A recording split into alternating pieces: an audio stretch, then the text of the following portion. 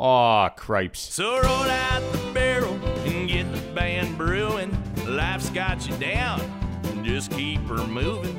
Hey everyone, we've got a special episode of the Cripescast this week where I'm talking to some of our hardest working farmers in America's Dairyland. Now, as many of you know, our farmers have had a tough couple of years between tariffs and COVID.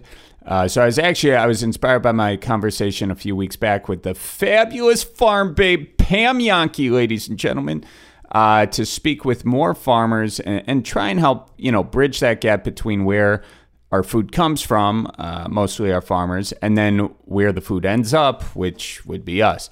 So today my guests are Jeff Ditzenberger, who grew up on a dairy farm and now he's switched to mostly crops. But just as important, he has started a group called TUGS, which stands for Talking, Understanding, Growing, Supporting, to help people get through mental health issues. Very, very cool thing he is doing. So we're starting with Jeff in Greene County, but then we're going up to Waterloo, and we're speaking with Carrie and Patrick Mess. You may know Carrie as Dairy Carrie. She's a big blogger in the dairy community. And then after that, we went to Dettman Dairy Farms and talked with Mike and Sue Dettman. Now, we did physically go to these farms, and in order to socially distance, I came up with the brilliant idea of getting a big cardboard cutout of a cow. So we would, you've seen those signs, stay a cow's length apart. So we stayed a cow's length apart, ladies and gentlemen, the whole gosh darn time. So anyway, we started off in Greene County with Jeff Ditzenberger. Jeff, thanks so much for letting us come to your farm. This is very kind of you to invite. I'm glad we could do it socially distanced with this cow between us that we purchased off the internet. Why don't you tell me, where were you born? Actually, Long Beach, California. Long Beach. How'd you? My dad was in the service. They're originally from Illinois, and then Grandpa bought a farm in 1972 up here in Wisconsin. But I was actually, when my dad was still in the service, I was born out in Long Beach, California. And so when did you come to Wisconsin? 72 or 73, I believe, is what it was. So okay. It was like right towards the end of Dad's time in the Navy anyways. And, okay. And then we came back, and Mom was only out there for a short period of time, with being in the Navy or in the military, a lot of times, there's a lot of travel and stuff, so there was no sense in her being out there all the time. But when she was pregnant with me and when I was born, that's where I started out at. So Okay. So September 13th, 1970, like a week ago, I turned 50. Isn't that cool? Happy birthday. Thanks, that's brother. Right. You did tell me it was your birthday. That's why I brought half this. That's why I brought the Glazers. Okay. I wasn't, cool, but cool. you told me that's cool. Well, happy birthday. Thanks. So you came out here, and then how old were you when you came to Wisconsin? It was like 2. You were 2 years old or so. Okay, cool. So you come here and basically you were raised here. And what are your first memories of growing up? What part of the state did you grow up in? So actually, I've always lived in this area other than my military time. So I grew up in South Wayne, Wisconsin, which is a town of about 400 people. The dairy farm that I was raised on was about a mile from school, so it was real close to school. And was there my entire school career. And then after I graduated high school, I enlisted in the United States Navy and did 4 years there, and ironically ended up back in Long Beach, and not too far from the pier that my grandpa was stationed at and my dad was stationed at. So it's kind of a cool circle of life thing that went on there. But and then after I got out of the service, I moved back here to Monroe, and I've been here my entire life. I've been 3/4 of the way around the world, and honestly, I don't know any place I'd rather be than right here in southern Wisconsin. Why is that? Why? What makes Wisconsin so special to you? It's change of the season and the way people are and the farms that are around here and all the cheese factories. I watched this morning when I was waiting to pick up some of your cheese. I actually watched the cheesemakers through a big window making the cheese and all the industries that are around here and generally speaking, people around our neck of the woods are just nice people. Like you can walk up to a complete stranger and give them a Glacier donut and be in like Flynn, So yeah. As I get older, I will tell you though that the winters kind of start to get to me, the cold and stuff. But yeah. I do actually own my own small one man snow removal business, so that's how I keep busy in the wintertime when we're not doing crops and stuff. And I really like that too because there's a lot of older ladies that I do their driveways and sidewalks and stuff for them, and they'll give me cash and then they'll give me a coffee, and then, oh, take home these treats. And that's, I used to be like a lot thinner than what I am, and I know the microphone makes me look fat, but it's, it's the old ladies feeding us, It's those conversations that I feel like define Wisconsin or the Midwest more broadly. It's, and also you're doing something for them, so they kind of do something for you, but you really get the talk of the town after that, I would imagine. Yep, I do. And I also part-time, for a part-time job, I deliver water softener salt for water softeners, and that was kind of interesting, after the COVID lockdown, and then being able to go and start delivering again, and being able to talk to, I deliver to a lot of elderly people, and with everything that's going on with COVID and mental health and the distancing and stuff like that, there was a lot of really good quality conversations that came out of that, where normally it's just like, hey, how you doing? We put 2 bags in, we're out of here. And then it was, all of a sudden you're having a 15-20 minute conversation with someone who hasn't really had anybody to talk to in a month. And it kind of brings you back to that whole thing where, in this area, you just have a conversation about stuff. That's often missing or difficult to find, I would think, in certain parts of, rural Wisconsin, especially when some farmers are, calling it quits. They got to move away or sell the farm or whatever, and that just makes it tougher on the whole community. Is that true? It is true. Farmers as a whole, right off the bat, Charlie, are so, we kind of joked at the beginning of the pandemic that we've been social distancing for years. We kind of stay on our farms and do our own things. We talk to our neighbors, and that's about it.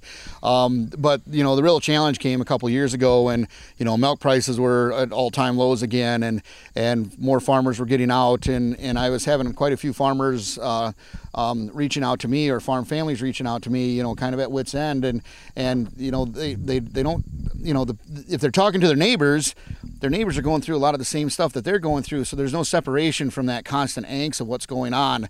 And then you have all the, we're more social media savvy now, so then there's kind of that, that constant barrage of stuff in the news and stuff on social media that just makes everything seem that much worse, and like there's no light at the end of the tunnel other than, walking away from it. And it's tradition. Like when you think about farming, a lot of the farmers that you talk to, and I'm talking, I don't care if it's a 10 cow dairy or if it's a 10,000 cow dairy, 98% of them are family owned still. So it's still family. Like it might be 5 or 6 families that merge together, but there's a community, and there's people there that depend on that. And when a farmer goes out of business, now the veterinarian has lost a customer, the feed salesman has lost a customer. I sold farm machinery for 22 years. I lost a customer. There's more than just one person or 2 people on the farm that are losing their livelihood. There's a whole barrage of people that are losing it. And everybody suffers. And when you look at agriculture from an economical standpoint, every dollar spent on agriculture in our county is turned over in the community 9 times. And that's huge. That is huge. So when you start, when we would go to town and sell animals or sell corn or beans or whatever, we take that money and we go buy goods from Radio Shack, and then Radio Shack pays their employees and they go out to eat at Swiss House, and then Swiss House pays their employees and they go and buy something at one of the local stores and stuff like that. Well, all of a sudden, if we're not selling our corn, well, then, the feed plant's got to be like, oh, dude, we got to lay somebody off because we don't have, and then you start seeing that trickle-down effect. Right. They're not spending that dollar that Correct. They just made Correct. And so forth. So now, when did you first start farming? Like 4.5 years old, I think I picked up my first calf bottle and started helping dad feed calves, and I milked my first cow when I was 6, I believe. And it's ever since. I'll be honest, I dairy farmed for a long time. I don't really miss it. It's a lot of work. And even out here now, we're strictly 800 acres of corn and beans, and then we've got alfalfa too, but we rent that to a neighbor. She's got dairy cattle. Actually, it's my ex-wife, but she's got dairy cattle and needed extra hay, and we didn't want to mess with the hay anymore. So yeah, I'm just a crop farmer now. I don't have any beef. I don't have any chickens or any other animals anymore, just strictly the crops. Gotcha. And what inspired you to start Tugs?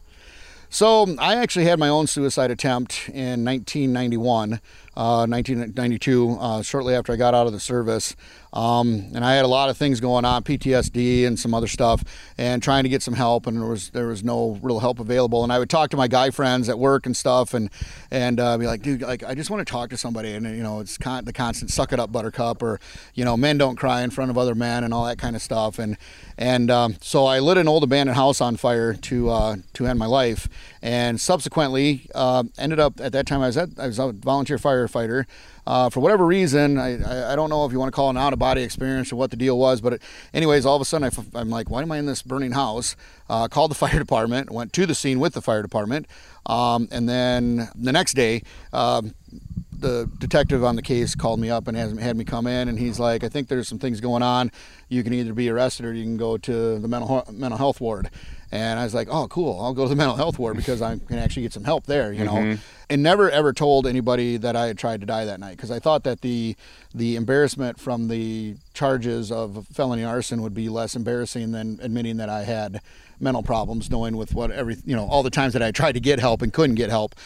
So then, and fast forward, in 2014, I'd been writing some blogs and stuff for our local newspaper and then Wisconsin Farm Bureau, and I wrote one on depression and men's mental health. And the editor and communications guy at that time, Casey Langen, his wife, in her capacity, asked me if I would speak at this guys' night out for Madison Safe Communities. And I'm like, sure, like guys' night out, like beer and pizza and football and all this other stuff. And it was weird because when I got up there was ladies there, and I didn't understand why ladies would be at guys' night out. But and then I had to change all my jokes because most of them are about ladies. So no offense to the ladies out there. But anyways, I threw my speech away on the way up there, and my best friend who was with me, he's like, wasn't that your speech? And I'm like, yeah. I said, I don't feel it. Like, and I'm not a good speechwriter. I'm one that I like to shoot from the hip. So I got up in front of a lot of guys and a few females, and I started talking a little bit about my Navy career. And so I was on the ship that I was on, Charlie, was the second largest displacement ship next to an aircraft carrier. And we supplied the entire fleet with food, ammunition, diesel fuel, and jet fuel. So we're huge. But for us to get that big ship back into port, or where or home for common term, or if we had to go like down the locks and dams, or these really short or these narrow, waterways or treacherous waters, we'd call a tugboat. And the funny thing about a tugboat is you can't see them because they're so little, but you can hear him, and you see his little smokestack and his little toot toot coming along. And we would shut the ship down, completely dead in the water, super quiet, and then you'd feel this little bump. And you could feel this sense of calm come over you, and that next thing you know, you feel another little bump, and then somebody comes across the intercom and they say that you're safe in port. Start making preparations to unload, and like you go about your day. And I'm talking about this, and I have no idea where this came from when why I even got on the subject. But all of a sudden I'm like, and this is kind of like life. Like, you can be the strongest, toughest, biggest ship out there, and every once in a while you're going to need a small ship to help you out. So on the way home, I said to Scott, my best friend, I said, dude, I want to start a nonprofit. And he's like, well, you already farm. I'm like, no, I want to start a nonprofit that helps people, And so I laid awake that whole night, and all of a sudden it came to me, tugs. Talking, understanding, growing, and supporting. Even because even big ships need little ships sometime. And our core values, Charlie, are we want to try to get rid of the stigma of mental health. We want to try to get rid of the stigma of suicide. We want to train people in how they can be just an average, everyday, ordinary person and become a hero to help someone through. I teach QPR, which is question, persuade, and refer. It's basically like CPR for mental health.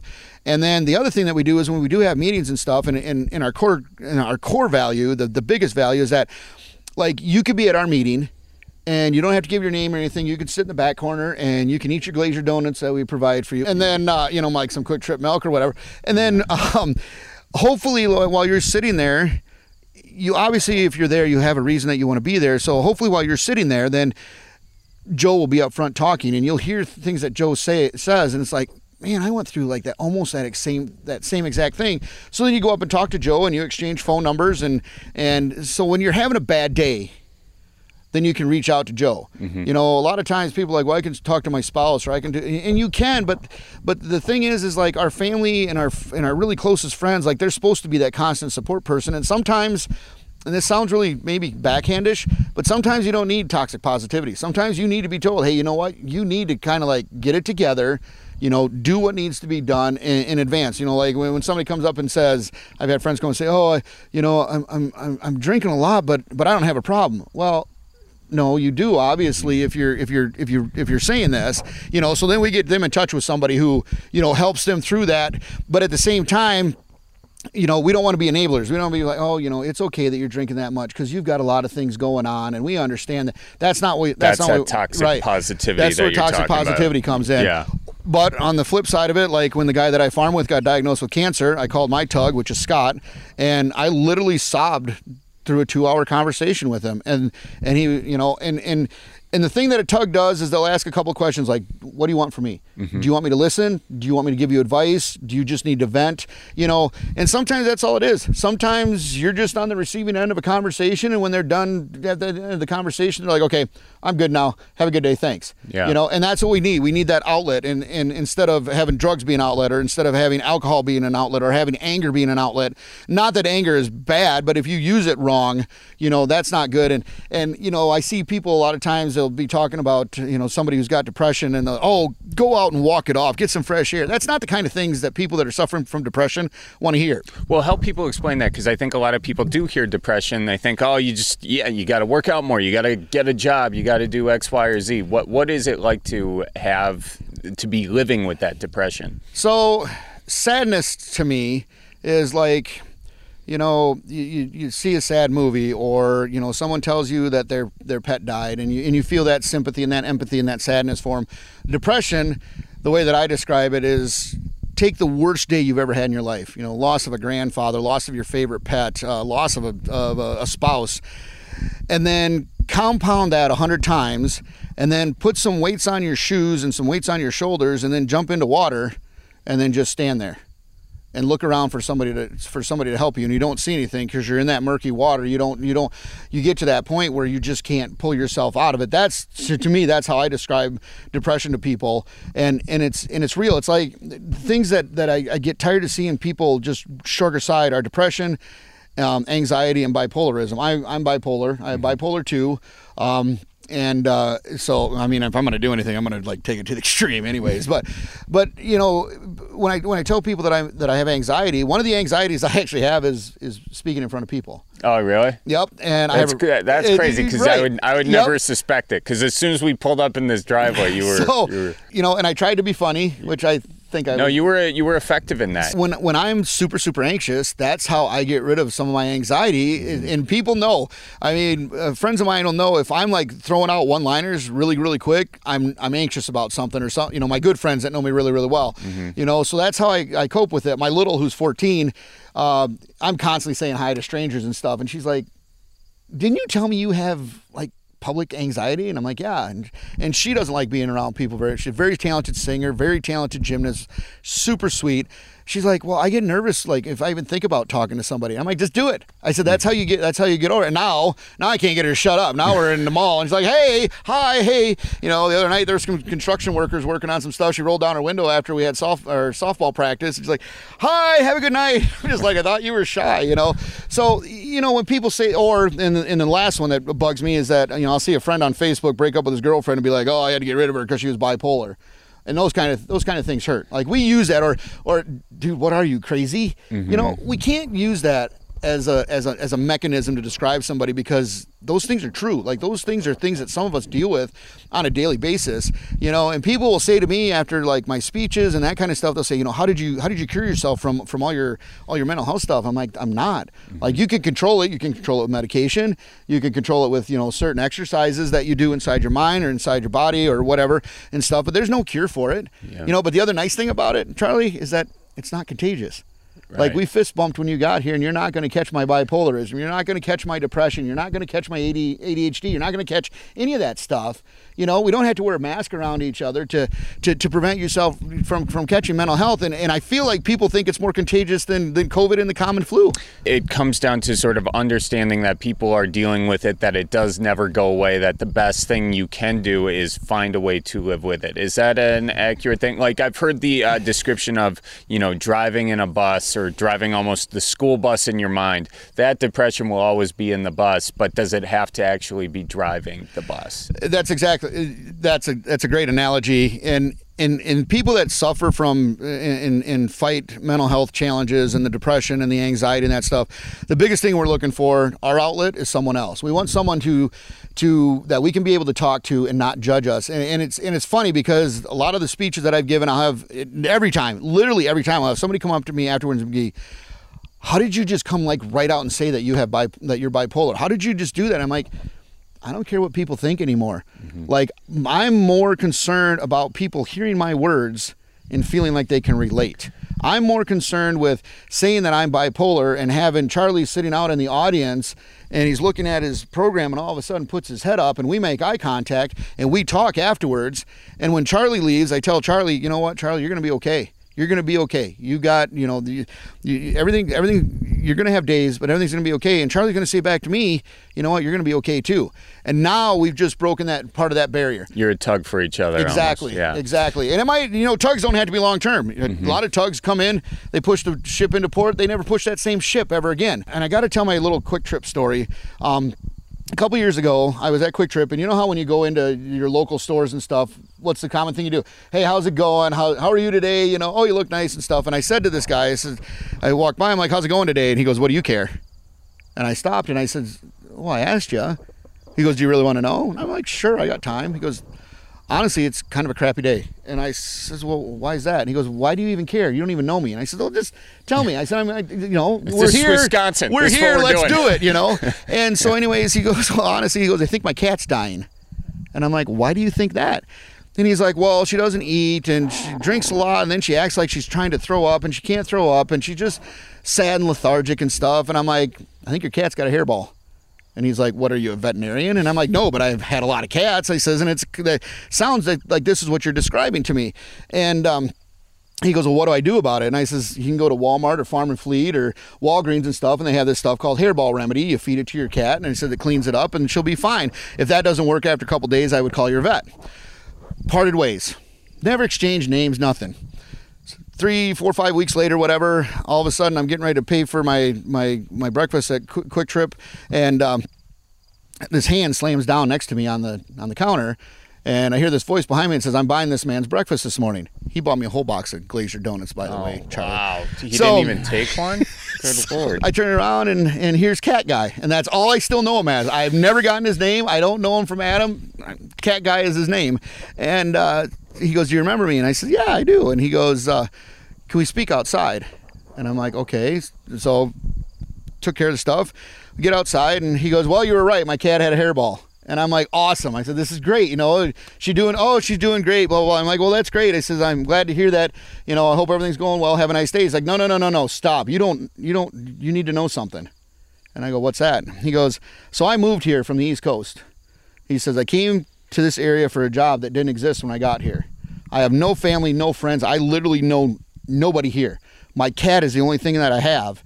And he says, and I told myself that morning, if my cat died, I was going to die with my cat. And I think about that almost every day, Charlie. Every day since that, I think about that. I think about the number of times that we have an opportunity to make an impact with somebody without even realizing that we're making an impact. You know, it's easy for us to have the simple conversations. It's easy for me to say, hey, Charlie, how's it going? But you know what the harder conversation is? The harder conversation is, hey, Charlie, are you okay? Charlie, you don't look as happy as usual. Like, are you thinking about harming yourself? Charlie, are you thinking about suicide?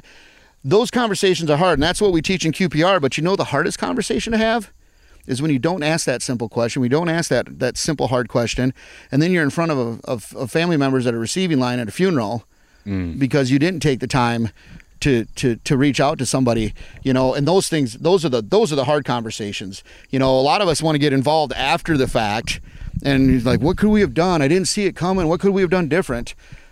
have that conversation now. Well, I think that especially with COVID and all that sort of stuff going on right now, that a lot of people could be in this headspace. And how many times, do you find yourself just going through like kind of obsessed about what's going on in your day, that you don't even, when you say, hey, how's it going, you don't really mean, hey, how's it going? What you mean is, hey, I got to keep going, Yep. But what if you actually meant that and, listen to people, not just in what came out of their mouth, but how they responded? Because you can tell a lot in like, I'm fine, says quite a bit, actually, Yep. So kind of it's just that follow-up question. And you're right, you never do know when someone's on, their last day, really. And you could help that. So it's great awareness to have. And I also think something else you said is really from a while ago, what you said about you would rather admit to arson than you would to having depression. And I think that is still persistent today. And I think from what I've heard, it's still very persistent, in the farming community too. I mean, so how do you like break through that? How do you let people know it's okay to feel a certain way? Farming and men, as far as tugs goes, those are my two specialties. Mm-hmm. I'm an emotional guy. Like if something makes me sad in front of you, I'm not going to be embarrassed to cry about it. I'm really not. And I think, the things that I do when I have those conversations, I'll tell people, I'm like, if you need to let it out, let it out. Like, just do it. Just let it go. And if we can start taking the angst that people go through, and we can recognize that, and we can understand that we're all human, and we can understand that we all have emotions, and we can understand that, every emotion that we have, whether you're religious or not, God or somebody gave us to have those things, and not be the guy that says, oh, dude, what are you crying about? If you see, if your best friend starts crying, pat him on the shoulder and be like, hey, do you need, what, can I help you? Do you need a minute? And make it common talk. I mean, God, Charlie, we talk about cancer. We talk about COVID and masks like it's nobody's business anymore. And we talk about the common cold, and we talk about flu, and we talk about pedophilia, and we talk about sexual assault. We talk about all these other things that are going on in the world.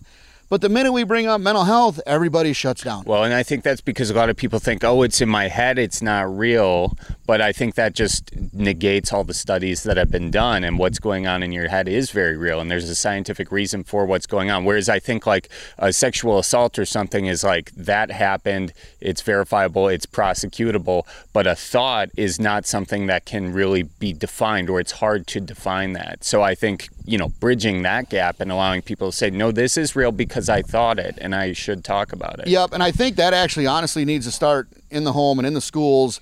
We can't, we've, recently had a couple of very young people under the age of 12 that died by suicide, and people on Facebook and social media are like, oh my God, what could be so bad? And it's like, when you and I went to school, well, I graduated in 88. I don't know when you graduated, but when I graduated from school, like if you had a beef at school, your beef was at school, and then when you got home, you got away from it. Mm-hmm. Nowadays, you can Snapchat bully, you can Facebook bully, you can Instagram bully, and all this other stuff, and it's nonstop barrage of it, and I had a mom the other day that said to me, who was struggling, she's like, well, I got to be strong for my kids. No, you don't.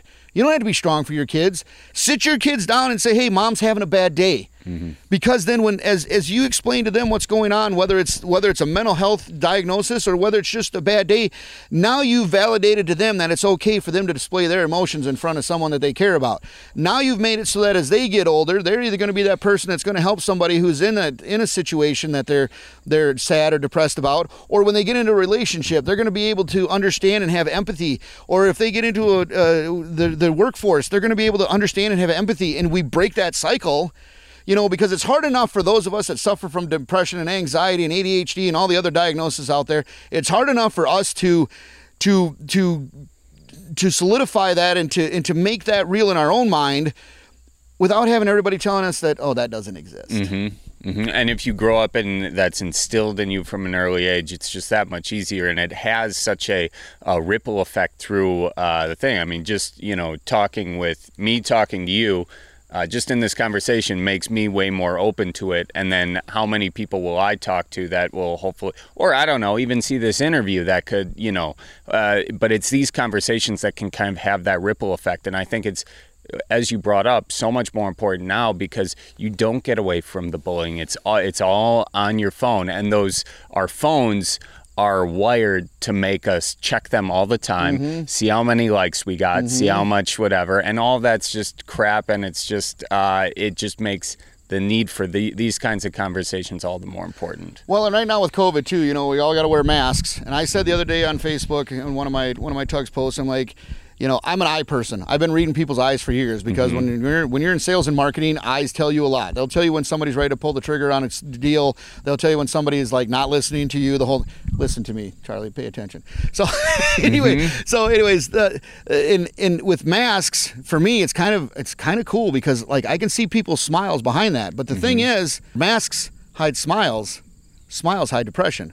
There are so many people out there that walk around with a smile that have so much stuff going on inside them, you know, and everybody is fighting a battle that you don't know about. You know, just because you're having a bad day doesn't mean you should take it out on somebody else or a complete stranger or you know, right now, what's the big thing? You go into a grocery store, I'm not wearing a mask, or I am wearing a mask. Why aren't you wearing a mask?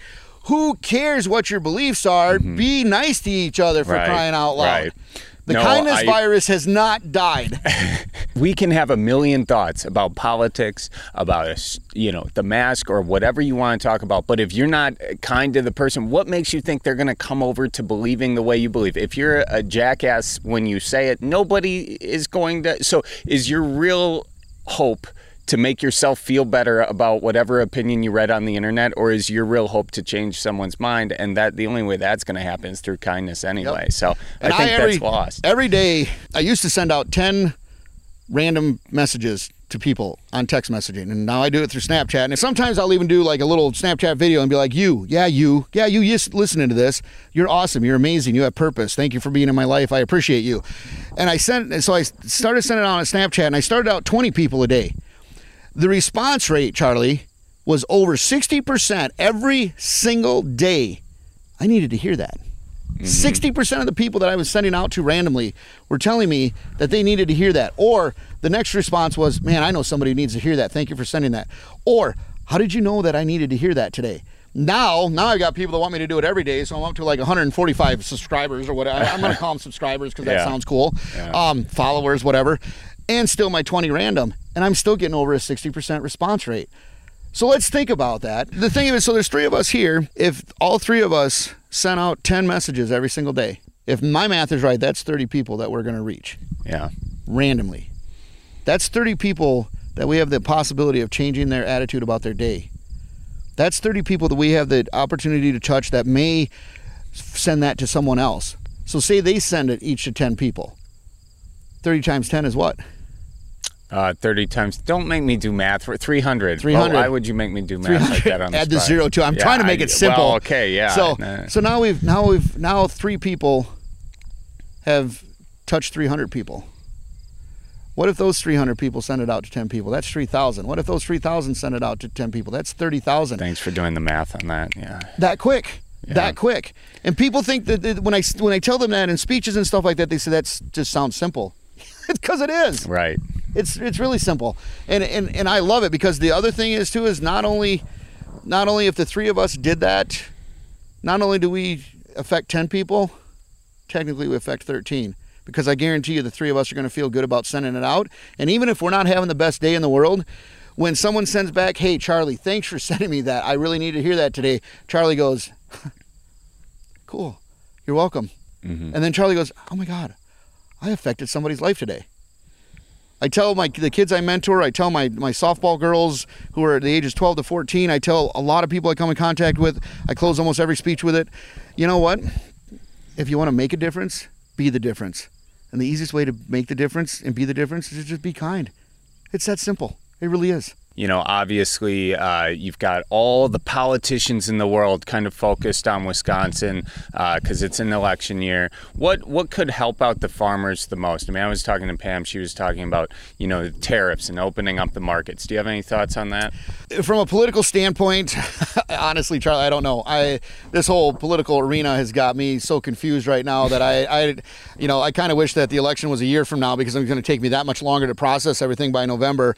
Tariffs are a big deal. You know, there's a lot of animosity when COVID first came out, you know, with, you know, don't do anything with China. Well, you know what? Us farmers depend on China. You know, Smithfield Pork, which, you know, employs over 100,000 people, all of their pork comes from U.S. farms. and supplies China. China feeds their people pork and soybeans. That's their two biggest things, and they don't have enough of it over there to support themselves. So we need to improve our trade with China. We need to farmers need to stay as efficient as they are. I mean, it's kind of a shot in the foot for us, but we do need to stay as efficient as we are, because it's a pride thing. One, we grow great crops. We provide the safest, most economical food of anywhere in the world. I mean, that's something I'm super proud of, even if it doesn't pay the bills all the time. And the other thing, from a smaller standpoint, buy from your local farmer. Mm-hmm. If you can get a farmer who raises beef to butcher a beef for you, do it. Buy a little freezer or buy a quarter of a beef or whatever, and support that part of it. And the other thing that's going to help a lot of farmers, for those of you that are listening that are not farmers, man, go to your neighbor who's a farmer, thank them for what they're doing. Last year, 2 years ago, I got people to start doing that, and next thing I know, I've got farmers calling me, and there's high school kids that are over weeding their gardens and mowing their lawn and doing all these things because they were so stressed out with everything else going on with the farm that the other things weren't getting done. And now all of a sudden, you've sparked another revolution, so to speak. Like I said, Charlie, the political arena right now, our politicians need a Tugs group. I just thought of that. No, it's like, don't you just want, you hear whatever politician, you hear him say something, you're like, what happened in your childhood? Where's that coming from right now? Because you're acting out right now. But I mean, honestly, our politicians need to work together. I mean, this two-party system is a joke. It's totally an absolute joke. It's just a friend and I were talking a couple years ago about the political arena, and I said, it's like, I said, if farmers were politicians, it'd be different. Like I'd pick on you for having John Deere, and you'd pick on me for having Case IH. But when your John Deere broke down, darn good and well you wouldn't have to call me. I'd be pulling in there and I'd be freaking helping you get your crops out. And when you got your machine fixed, you'd come over and get. That's what we need to get back to in the political arena. That's what we need to get back to in the United States as a whole, quite honestly. And you'd see a huge difference in the way things are done. 100%. I think when you're looking at the politicians and if their intent is to divide, we have a problem right here, because how are we ever going to go anywhere from there? How can someone get involved with Tugs? Well, you can Google search us. We're on the World Wide Web now. We've got a website. We're also on Facebook, but to find us on Facebook, you actually have to put in talking. For some reason, if you put in Tugs, it doesn't come up. But then it'll come up. You can contact me. I mean, all my contact information's on there. And one of my goals, honestly, I would love to have like a Tugs type organization in multiple communities, not just in Wisconsin, but around the United States. I would love to, and I actually got some places, Michigan and a couple other places that I've done some speaking at, that are actually starting their own kind of little type of community organization. And I don't care what you call it. You can call it whatever you want. It doesn't have to be Tugs. I don't need that. That's not why I want to do it. But it's a way to get help without it being necessarily professional. Like it's, yes, there are people that need to talk to licensed therapists, and there are people that need to have medication. There's other people that need to talk to psychologists, and that's okay. Mm-hmm. There's nothing wrong with that. Yeah. Professional sports athletes still go and talk to somebody about how they can improve their game. Yeah. People that invest money still talk to people about how they can improve their investments and stuff like that. So it's okay to not be okay, and it's okay to ask for that kind of help. But this is just, with Tugs, and we do have professionals that work with us too, but it's just an opportunity for average everyday Joes who don't have BS behind their name.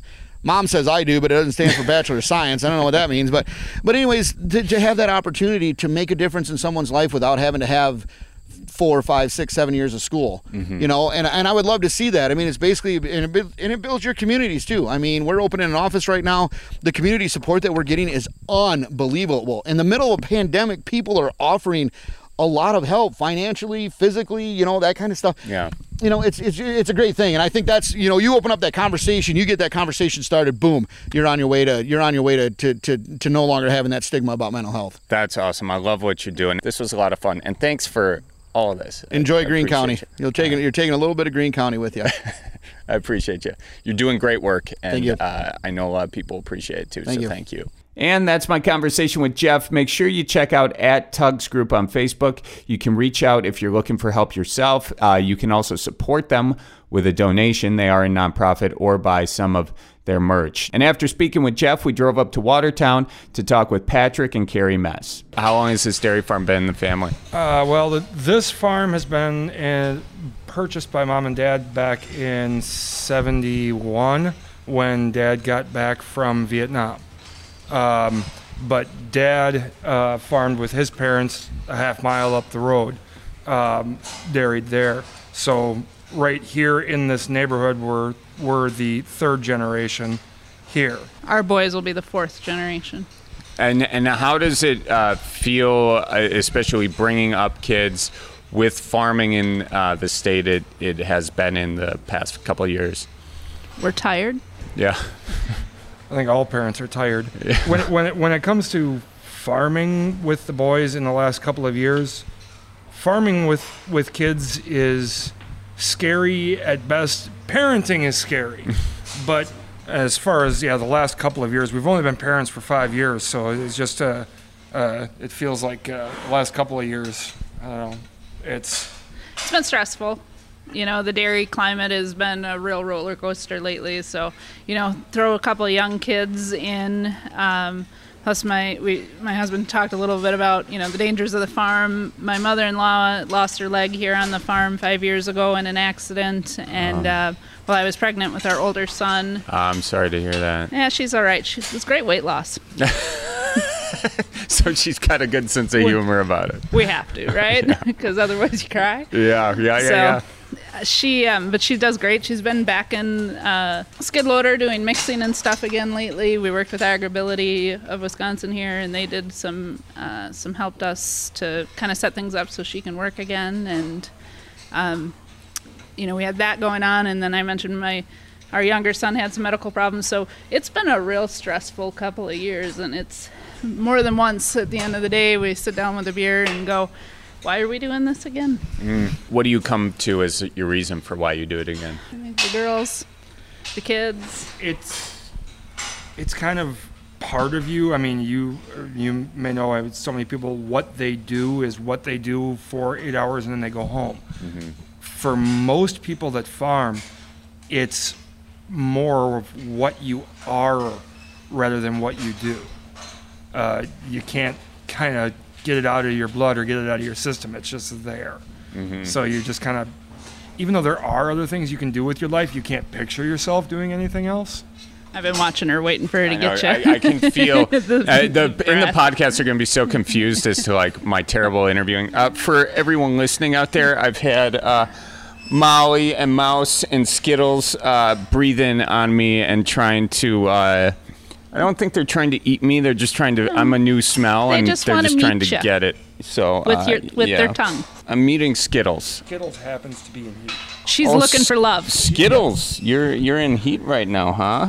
I see you looking all lustful at me. Yeah. Yeah. Okay. She's seen what I got going cooking. Okay. She saw your zucchini. Yeah. Did you see that zucchini I brought over, Skittles? Huh? Before we start talking about mating with Skittles, you were talking about how being a dairy farmer is just in you, and you kind of don't know what else you would do, or you could do something else but wouldn't feel right. Was that what you were saying? Yeah, that would be a good way of putting it. I mean, I left the farm and I worked town jobs for 20 some odd years, and came back to the farm because I wanted to do it. Even though I left the job with full benefits and the 401k and health and dental and vision and making like 4 times more an hour. 5 times more an hour, or money wise, it was great, and came back to the farm to farm for free or pay to work some months. So it's a question of, I love doing it. It also tries to kill you on a daily basis from fatigue and tired, and you come out and some days you're thrilled to be out here and you're thrilled to be with the girls and doing it, and other days you do kind of want to just crawl back at home and just go, okay, I'm done. Mm-hmm. Is it the connection with the animals, as you say, do it for the girls, or is it the idea that you're feeding a country, basically? You're feeding a state, a community. Does that have less to do with it, or is it more your connection with the animals? I think it depends on the farmer. I think a farmer like my wife, she looks at it, and some farmers look at it more from the perspective of feeding people and providing food and being having that as their sustaining thing. And some farmers like me, may look at it more of it's just actually the physical act of farming and caring for the girls and caring for the land, feeding the girls, that is what sustains you because it's what you love. Mm-hmm. And I didn't grow up on a farm. I grew up in Madison. I had no connection to agriculture whatsoever.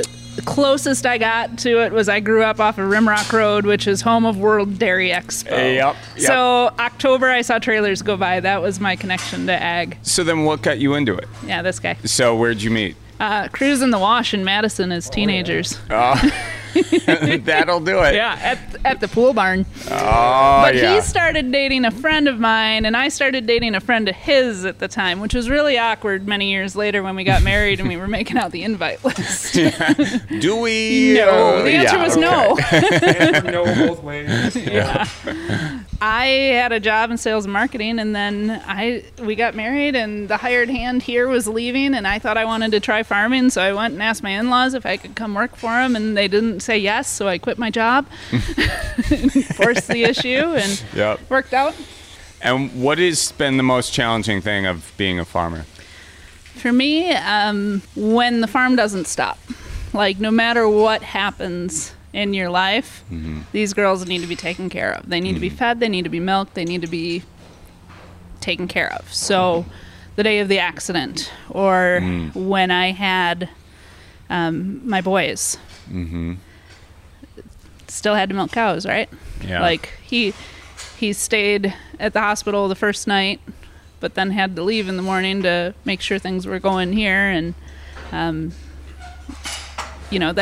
that's okay. It just is a real big difference for me that there's never a pause. Sure. Here. Now, do you have neighbors who come over and help out? Is that pretty typical of like, hey, we have this medical emergency. Can you take over the farm for a day? Or what kind of an ask is that? The morning of the accident, we had farmers in the driveway helping before the med flight even left. There is no ask. You don't have to ask. They just show up. Friends and neighbors of ours, a couple of miles as the crow flies, had a fire a couple of years ago. They didn't call to ask, and within an hour or two, there were 15, 20 trucks and trailers lined up to pick up their cows to take them to somewhere to get milked. They don't have to make a phone call. And that's a reciprocal thing, too? When you hear someone, something happens, you're there. You just go, and day, even if you don't get asked, you just go and find out what can be done. How many casseroles do I have frozen in the freezer right now for taking to a neighbor? Yeah, there's quite a few. There's the 2 deer chest freezer full of casseroles. Well, in seemingly a society, as you look online or look at the state of our current politics, that really doesn't have that mentality of help others at all costs, what do you think normal people can kind of learn from, the mentality of a farmer? Many hands make light work. Right? Like, if we work together, we can get through this heavy stuff. We can figure it out. We just all have to do our part. And stop and watch the cows chew their cud and take a breather and think about things before you just kind of go off half-cocked on someone. And on a Twitter rant? On a Twitter rant. Yeah. It's okay to slow down sometimes and just be okay with what you got. Well, I think in sort of a society that's geared toward, every time you pull up your phone, it's meant to tell you that you don't have enough and that you should have other options, you should have other things. And so farming is, in a sense, saying be happy for what you have. It could go away. Is that a fair statement? Probably a fair statement. Growing up in my family, we were very debt averse. Squeeze a nickel. That's a good euphemism. I like that. Yeah. But we were always happy for what we had. I know that growing up, Mom and Dad, when they had us, when we were little kids, I didn't know it, but we were on food assistance. It was the 80s. They barely clung to the farm by their fingernails and survived. I didn't know it. I knew that I didn't have what a lot of kids at school had, but I never wanted. We were always fed, and we always had the roof over our heads. And I don't know, maybe it's our family, but most farmers I know, they have what they have and usually aren't sitting there coveting what the neighbor has or what the other guy down the road has. We're talking about it, but we're not coveting it. Right. Like, did you see John drive by with that new tractor? Oh my God. Now, in the scale of farming, you're on a smaller dairy farm. So what's the hardest thing about being a small dairy farm in Wisconsin today? Our biggest problem, I think, is between us is the idea of if we were larger, we would be more managers, and therefore we would have people that we could then take our weekends off. Or, every 6 months or a year, maybe go for a week's vacation and not have to freak out and worry as much. Because like you said, she really wants to be able to put the farm on pause, and it never does. And being our size, it's really hard to hire someone to take care of what we have for very short time frames to go away like that. And we have an excellent employee. He's been with us for 3.5 years now, and he's great, but if one of us is gone, there still has to be other people here. So I think for me, the hardest part is, as a mom, trying to balance what the kids need and school. And we're really lucky that 4K, he's in the afternoon class, so we don't have to get him on the bus, which would normally be in the middle of milking time. But we're counting down days till kindergarten, and we're going to have to figure some shit out because it's not working. From a business perspective, how have the tariffs been and then COVID on the industry? Not good. Not good at all. I mean, we haven't seen, of course, administration would promise, raises in prices after the trade wars went away. Well, that hasn't happened. There was just the detriment of countries overseas not buying our products, and then our market is flooded and the price crashes because there's nothing being shipped overseas. And with COVID, we were just waiting for the phone call that we'd have to dump milk. We didn't know who was going to have it, what was happening. Nobody did, because we've never gone through this before. So we never got the phone call. Friends, neighbors did. And how does that work for people who are unfamiliar? And why would you have to dump for those who don't understand this process? We're a member of Prairie Farms Co-op. So if you go to Woodman's, our milk is there. But each co-op kind of has where their milk goes, whether they have plants of their own or they sell it to like the Kraft plant that makes Philadelphia cream cheese. Each co-op has their own plants and customers. So and they have specific equipment in those plants. Like one plant is set up and geared for producing fluid milk or cream cheese or cheddar or what have you. So when COVID hit, and all the restaurants closed and schools closed, all of a sudden you didn't have anyone buying 5-gallon pails of sour cream. And you also didn't have enough small tubs to make 1-pound tubs to stock the grocery store. So we not only had grocery stores running out of product because we couldn't get enough plastic tubs, but also you couldn't go anywhere with the milk because you couldn't just make all the 5-gallon tubs and fill up warehouses full of cold storage because you run out of room eventually. So there was just nowhere to go with it, and it ended up a lot of farmers had to dump milk. So you're seeing there COVID hits, and this is after 2 years of tariffs, and so then COVID hits, and are you just like, can we catch a break on this? No, we can't. Right before COVID hit, the prices had been climbing for about a 2.5-month stretch, and we thought we were finally we're always ever hopeful that you're going to see, typical, it's a cyclical nature. You got, a market high and you're real good for several months, and then you'll dip for several months. And you sort of plan your finances and try to, weather the storm of losing money for several months, and then hopefully the next several months or year, we'll start gaining money to pay back our debts and then start working ahead. When COVID hit, it hit after all the tariffs and everything, and we've been, breaking even or losing money for the last 4 or 5 years. And it's like, we're just treading water. We're not getting anywhere. And right before COVID hit, it was like, we're on the upswing. We've got hope. we're going to pay some debt off, and maybe we can we're starting to look at each other going, okay, we can make some plans on a building that we need, or a newer piece of equipment that we need, and we're just all getting kind of hopeful. And then COVID hits and crashes the market from 100 weight. You're like 22 100 weight down to like 11 100 weight. It just kills it. And 100 weight is what we are count in milk. For some reason, they go by 100 pounds of milk instead of gallons because it makes no frickin' sense. Super confusing. Now is a time where you have all of the political landscape with their eyes on places like Wisconsin. What would you hope to see from whoever wins the presidency? What would you hope they bring to the dairy industry? I'm more concerned right now about our country than our business. I want our farm to survive, obviously, but I'm more worried about somebody coming in that can unify us again. That's my priority. I guess people before profit, to a point. We're gonna get by. Things are probably gonna, get more difficult for us depending on who's elected, but we'll figure it out.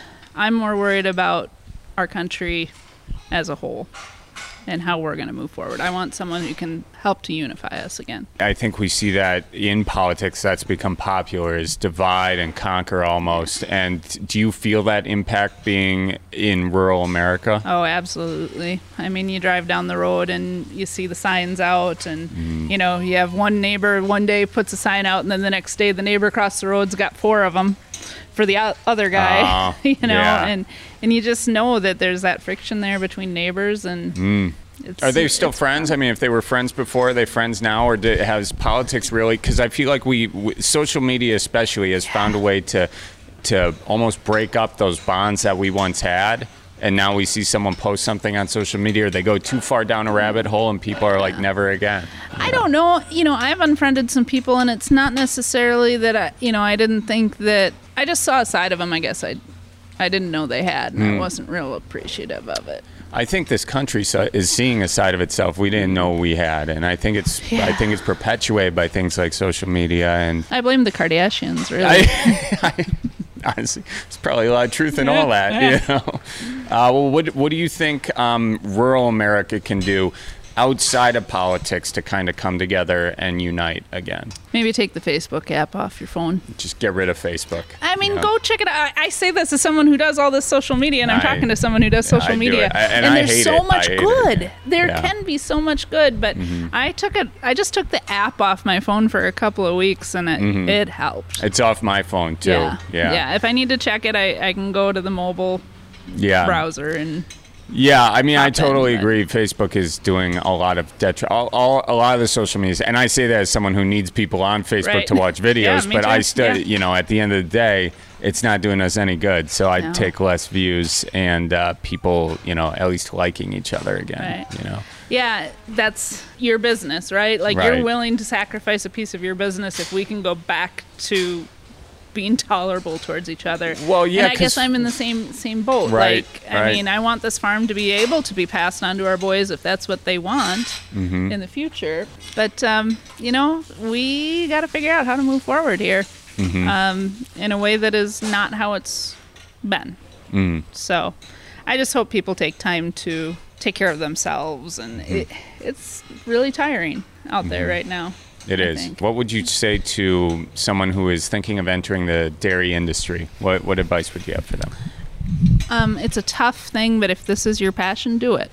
Find someone you can work with, get all deals in writing, and learn as much as you can from as many different dairy farms as you can. I think one of the biggest problems in our industry is that people are really stuck to, we've always done it this way. And I'm really fortunate, again, I didn't grow up on a farm, but coming into this family where they've never been too hung up on doing things the way Grandpa did. They've always been quick to embrace change, and that's been good for me because I've been able to see lots of different ways of doing things, and I've worked on other farms, and that's been good for me for learning. But if you're young and you want to get into dairy farming, work on a lot of different farms.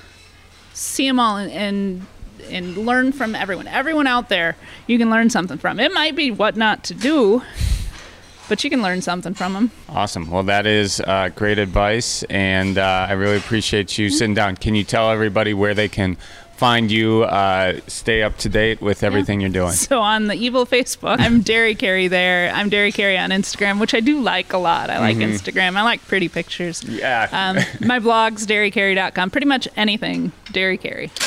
Awesome. Well, thanks so much for taking the time, and best of luck with everything going forward. Thanks, Charlie. Yeah. Now, while we were over at the Messes, the Dettmans were actually over there. They were helping, which is pretty typical of farmers, it seems, always helping each other out and whatnot, So we decided to head down the street after talking with Patrick and Carrie to talk to the Dettmans over at Dettman Dairy Farms. And here is that conversation. So how long have you been farmers? Let's start there. I've been farming all my life. I'll be 45 this year, I guess, so you can count it. But one of my first jobs was helping roll hay bales off the hay wagons when we were making hay in the summertime. And how old were you? Probably 6, 7, something like that. It's like go up and get the higher bales off the wagon, roll them down to the guy putting them on the elevator. So started there, started helping my dad feed calves after that, and when I could reliably operate a tractor, I was out in the field raking hay. And so I've been doing that, and went off to school, was at UW-Madison where I met my wife, and came home after that and kind of took over managing the dairy herd, and here we are. Now I'm co-owner with my dad. So. No, and it's the same farm. You've worked on the same farm your entire life. Yeah, the expansion on the dairy took place in 1997. So before that we were about 130 cows milking, and now we're over 500. So. Wow. So what's it like going from a smaller dairy operation to a bigger dairy operation? A lot more business related now than we used to be. It used to be go out, do the chores, get the cows milked, come back in, and you're done for the day. Now we've got a lot more business presence on the farm, and obviously a lot more employees. So employee management became a big part of it, and even the cow management. We got the cows on a computer now, so it's more of knowing everybody by name. Everybody's got a number, keep track of them, and it goes back to the business model to try and keep everything efficient and profitable, and it seems to be the words that are thrown around a lot more lately. Yeah, you're kind of like the artist who doesn't want to talk about the business in some respects, I enjoy farming, and it's kind of, I like working with the cattle, I like turning dirt and running tractors, and the business side of it is kind of, I know how to do it, and we do it, and keep track of things. But that's not the enjoyable part of farming. So. Sure. And then when did you meet? You met in college, you said? Mm-hmm. So which college? We went to UW-Madison. Where are you from originally? I'm from Endeavor, Wisconsin. Okay. Which is north of Portage. I grew up on a beef and sheep farm. Oh, okay. And hay. So a lot of my little kid memories are with hay as well. Yeah. Was that your first chore? Was the dealing hay? With hay, feeding sheep hay. I'd be like a 6-year-old driving a tractor in a circle in the field so that someone could dump hay off and then stop, and then they would take over again. Now Madison has a great egg program. Is that what both of you went there for? Yeah, I was animal science degree, and he has dairy science. So. Okay. And agronomy. Nice. Get that in there. Don't let anyone forget. I was a geography major too. I make sure everybody knows that, You're doing well with it. Yeah, thank you. Did you hear that, Dad? Jeez. So what, dairy obviously, and being a farmer is you go into it knowing you're going to have ups and downs. What's it been like the past few years where I think everybody I've talked to, it's been on a notable downward streak? It's been a rough 4 years. We had our longest stretch of lower prices, and so it was challenging. We had to, kind of cut where we could. We operated, I try not to sacrifice something for the future just to gain on the short term. So other farms may have cut things out that possibly would have made it hard for them to come out of. Good or bad, we chose to eat into our equity a little bit. We were financing the farm to a point. I mean, we didn't get ourselves in too big of a hole, but we wanted to maintain herd health. We wanted to maintain our operation and not try to cut ourselves too short. So it was, try and find cheaper feed ingredients. We did, we kind of tighten the budget on employees. So we're running a kind of a, I don't want to call it a skeleton crew, but enough guys here to keep things running, but also don't have guys sitting on their hands either. Sure. But and then from there, if there was money to be saved, whether it's working with a vet company or supplier that might be able to save us some dollars, or we did make a change in our feeding program on the farm, which has worked out really well for us. The cows are actually performing better and doing it at a lower cost. So that was a huge boost for us. Yeah. What is the hardest thing about, we hear about the tariffs in the news, What's the hardest thing about the tariffs that people don't understand when those words just kind of become white noise and people don't see it on a real level? Yeah, I guess for me and I know agriculture isn't the only industry, but we take, this gets tossed around in Washington a lot, and then it feels like we're paying the bill for it, and it's it has been hard to swallow, but I kind of recognize there's some things that need to be done, and things that I might not have all the information about. So if we can work on a true fair trade deal around the world that's gonna work for us in the long run, we'll sit here and take it. But it has been, that did mean a pretty significant drop in prices for us, losing some market share around the world like that.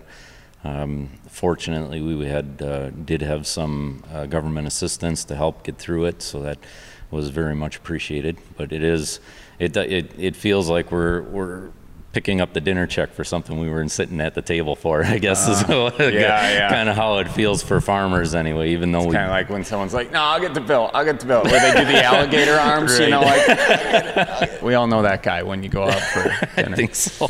So do you have hope that they will eventually work, or are you concerned in the long term? If attending the meetings we've been to over the last several years as a dairy industry, we have a positive outlook on world trade. We look at populations in China and India. That's a lot of people that need to eat, and we're in an industry that provides food. Everybody has to eat every day. It's not an industry that's going to go away. So we would like to open those doors and make sure that we can provide food safely and economically around the world. So yeah, we have a positive outlook long term, and that's kind of been good or bad. I don't know if the reason is just to keep our spirits up or not, but that's been the message when we sit in on some of these meetings of the economic outlook in 10, 20, 50 years. There's a growing population that's going to need to be fed, and so we're willing to take that challenge on, I guess. We spoke with a couple people today who have talked about sort of the mental challenges of being a dairy farmer, and suicide rates have gone up and everything. Do you have any sort of advice for maybe fellow farmers who are dealing with something like that, or do you have any I guess words of wisdom being in the industry with it? We're in this together, I guess, is a big thing. I've developed several nice relationships with area farmers. We can bounce ideas off each other, even if it's going out and grabbing a beer together or something like that. If you've been in this industry long enough, there's ups and downs, like you said earlier, and this has been a little bit of a longer downswing for us, but milk prices are decent now again, even going through this whole COVID process. So we're working our way through it. I think I guess words of it, I try to stay positive. Over the years, we work with Mother Nature through things. You get a flood, you get a drought, early frost. That all gets thrown at you, and you take it in stride. There's not much you can do about it. And this is kind of more of the same. It's a different source of a similar problem, and we just keep plugging away. I guess it'll get better. I think it's also important to talk to our non-farming friends about what we're going through, because so many of them feel like they want to support us, and they don't really know how, and they don't really know what we're going through. And so speaking to them about like everyday stuff here really helps them understand our life more too. What can they know? What's something they don't know that you're always surprised by? Not to throw any of your friends under the bus or anything. They'll still come to. I'm just saying, what's a thing? I guess normal folks who don't farm. What's something they don't often think of? one thing they might not get sometimes is just how busy you are in a day and how full your day is already, and you're trying really hard to maintain relationships with non-farming friends. And we do it in ways that are a little different probably than people who have more free time. Yeah. So that's one thing. Well, how do you do it? What's a good way? Like, come on over and help move this or that? Come hang out with me and we can do stuff together. Yeah. Well, so many people don't have the opportunity to like get outside in that way, and I feel with COVID too. You know, there's never been a better time to convince a friend to come on over and help you move hay or something. So, folks, there you got your invite. Okay, come on over. Fire up the grill. We'll throw some burgers and brats on the grill and grab a beer, whatever it might be. But just. We don't necessarily work a 9 to 5 or whatever job, and so it's work around the schedule a little bit. So get together when you can, maybe go out and now that restaurants are open again, go out and grab a bite to eat, or just come out and we'll sit in the backyard and and shoot the breeze for a while. So whatever it might be. Yeah. What are the challenges of being married and running a farm together? I was lucky enough to find a farm girl, so it made it a lot easier. I suppose that makes it a lot. There's so much you don't need to explain. There's a level of understanding there that she came into it with. So it was, although I have to say, my mother-in-law did advise her not to marry a dairy farmer. So it was, we were fighting an uphill battle to begin with. Why a dairy farmer? What kind of farmer did she want you to marry? She had married a dairy farmer. Who then changed to be a beef and sheep farmer. I don't know. It was just something funny that she said a lot. Gotcha. Just because he had been from a smaller farm that was a lot more labor intensive constantly. We have some employees, so we are able to take vacations here and there. So sure. The biggest challenge as a dairy farm is, we're working not only by Mother Nature's clock, but these cows, they don't shut down for Christmas Day or whatever it might be, and so we have to make time where we can, and like with the expansion, with the size we're at, and having the employees that we do, that makes it a lot easier to get away for a weekend or even a week of vacation now, where we couldn't do that years ago, and so that's been nice. But we still have to work around the farm schedule sometimes when we don't want to. Well, that's something I think a lot of people take for granted, because it's kind of like, and by kind of like, I mean nothing at all, like having a dog, but then having 30 dogs, and who's going to feed them? Who's going to wake up at 5 a.m.? Who's going to, and a dog just goes outside and craps and eats for the most part and barks. Cows, you need to, they do that too, but There's minus the barking. But then you have to milk them and all that sort of stuff. Let's say you did need to go and you didn't have employees, or before you kind of expand and got the employees, would you rely on your neighbors quite a bit?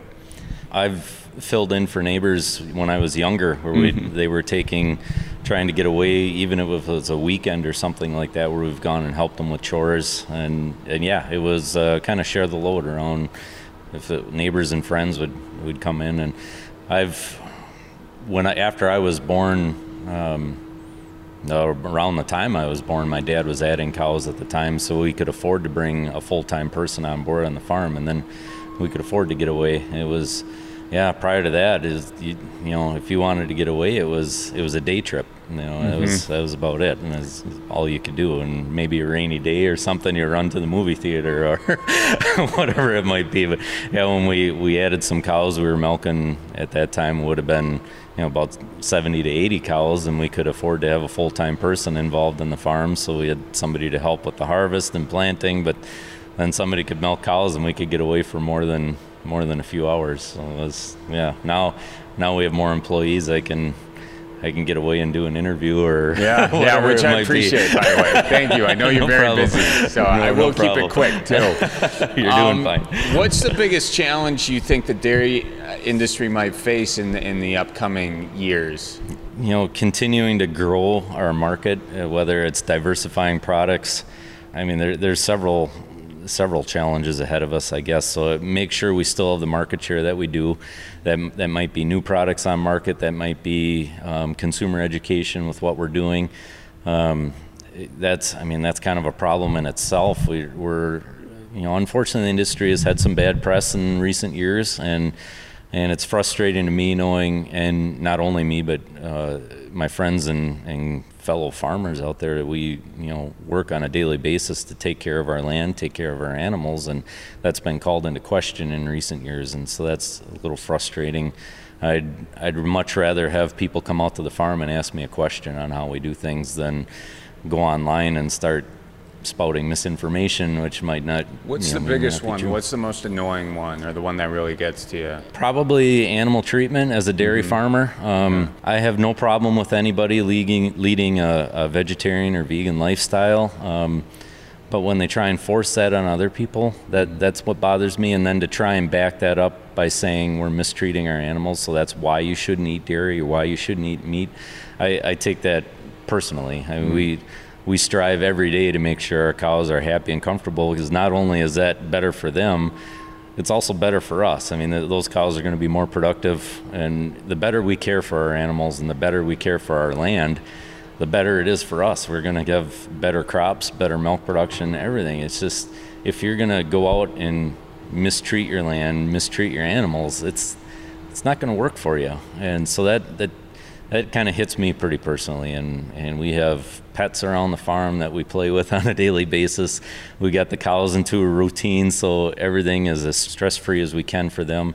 We go to great lengths to provide comfort, whether it's in bedding or ventilation, proper medical care, whatever they need. We go to great lengths to provide that for them, and so it's been, unfortunately, kind of debated over recent years. I'm sure that you've got, a lot of the talk about climate change or water quality. Are there misconceptions you think people are seeing with those two topics? Yes and no. As a larger farm nowadays, we all get lumped together, and then if one farm has an issue, that means all farms have that issue, and that's kind of rough. And unfortunately, accidents do happen, but I don't know anybody in my circle of friends or relationships that would knowingly go out and pollute groundwater, pollute surface water, things like that. We're learning as we go, and so if there's a new technology out there that we can adopt to keep things safer in our environment, we're going to do it. Yeah. And so we follow a nutrient management plan to make sure we're not over applying anywhere, to make sure we're applying in a timely manner, to make sure we're growing crops that are going to use those nutrients and things like that. So we do everything we can to, and that helps us in the long run too. We're making sure all those nutrients get to where they need to be and where they need to be on time, where the crops can use them.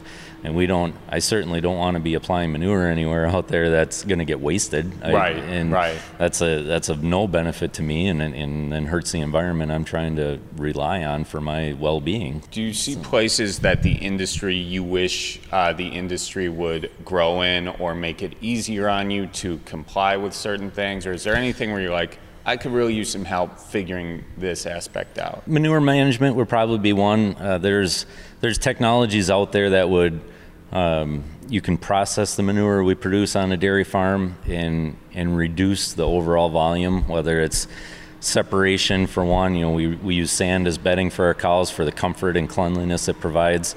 We don't have anything in place right now that would collect or harvest that sand from the manure stream, even though there is technology available.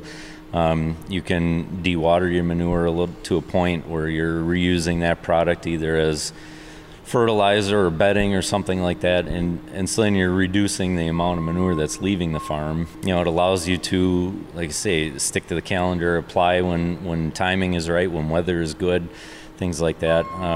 But that technology is expensive, and so as the industry, if that could, there is cost share to a point out there, but if we could make that technology affordable, that'd be one big area right now. Would a state tax break or a federal tax break help, or do those exist for it, or is it hoping that technology gets cheaper on its own? Probably a little of both. There, obviously, as a business expense, we can write some of those purchases off, so that does help.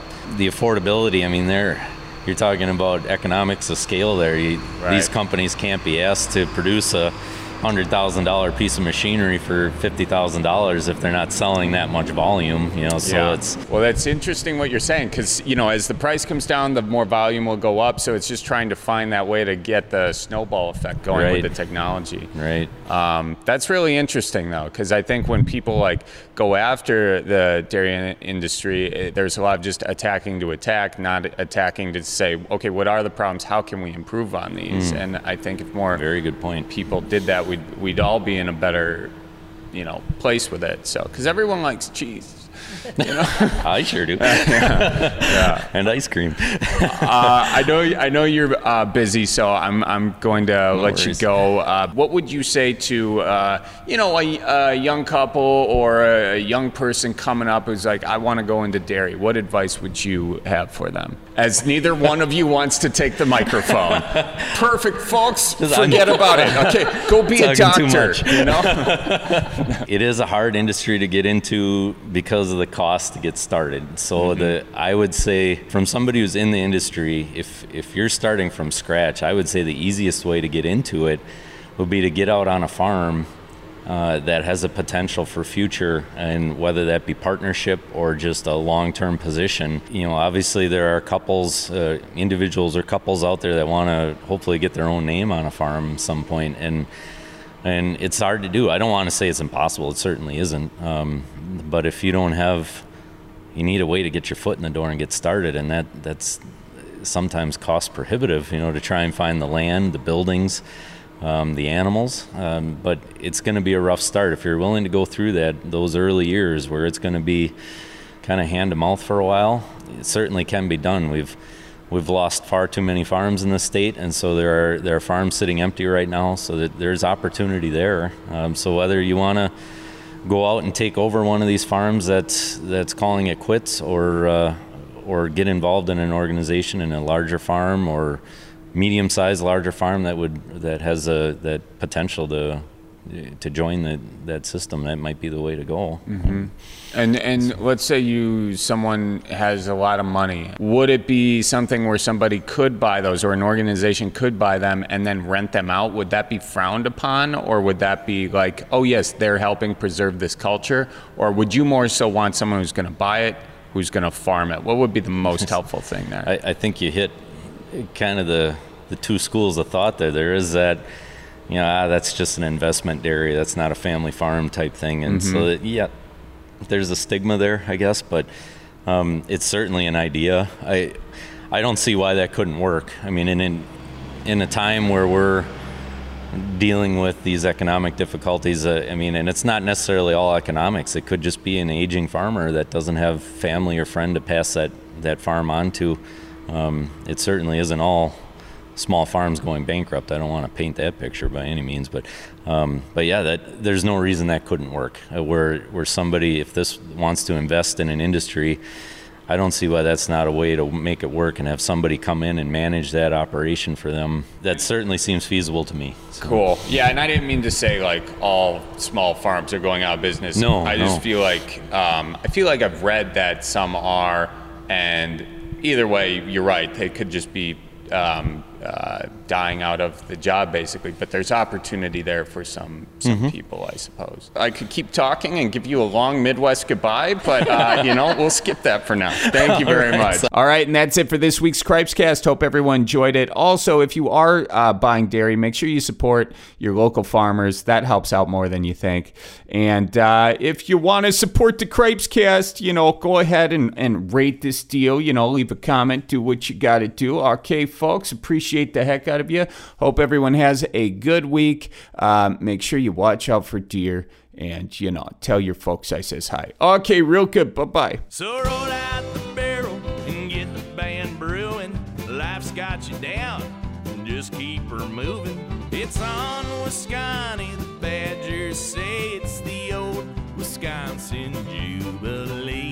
Sometimes when you're ice fishing, you put your foot in the walleye hole and go ass over tea kettle, and you think you're done. No, you gotta keep her moving.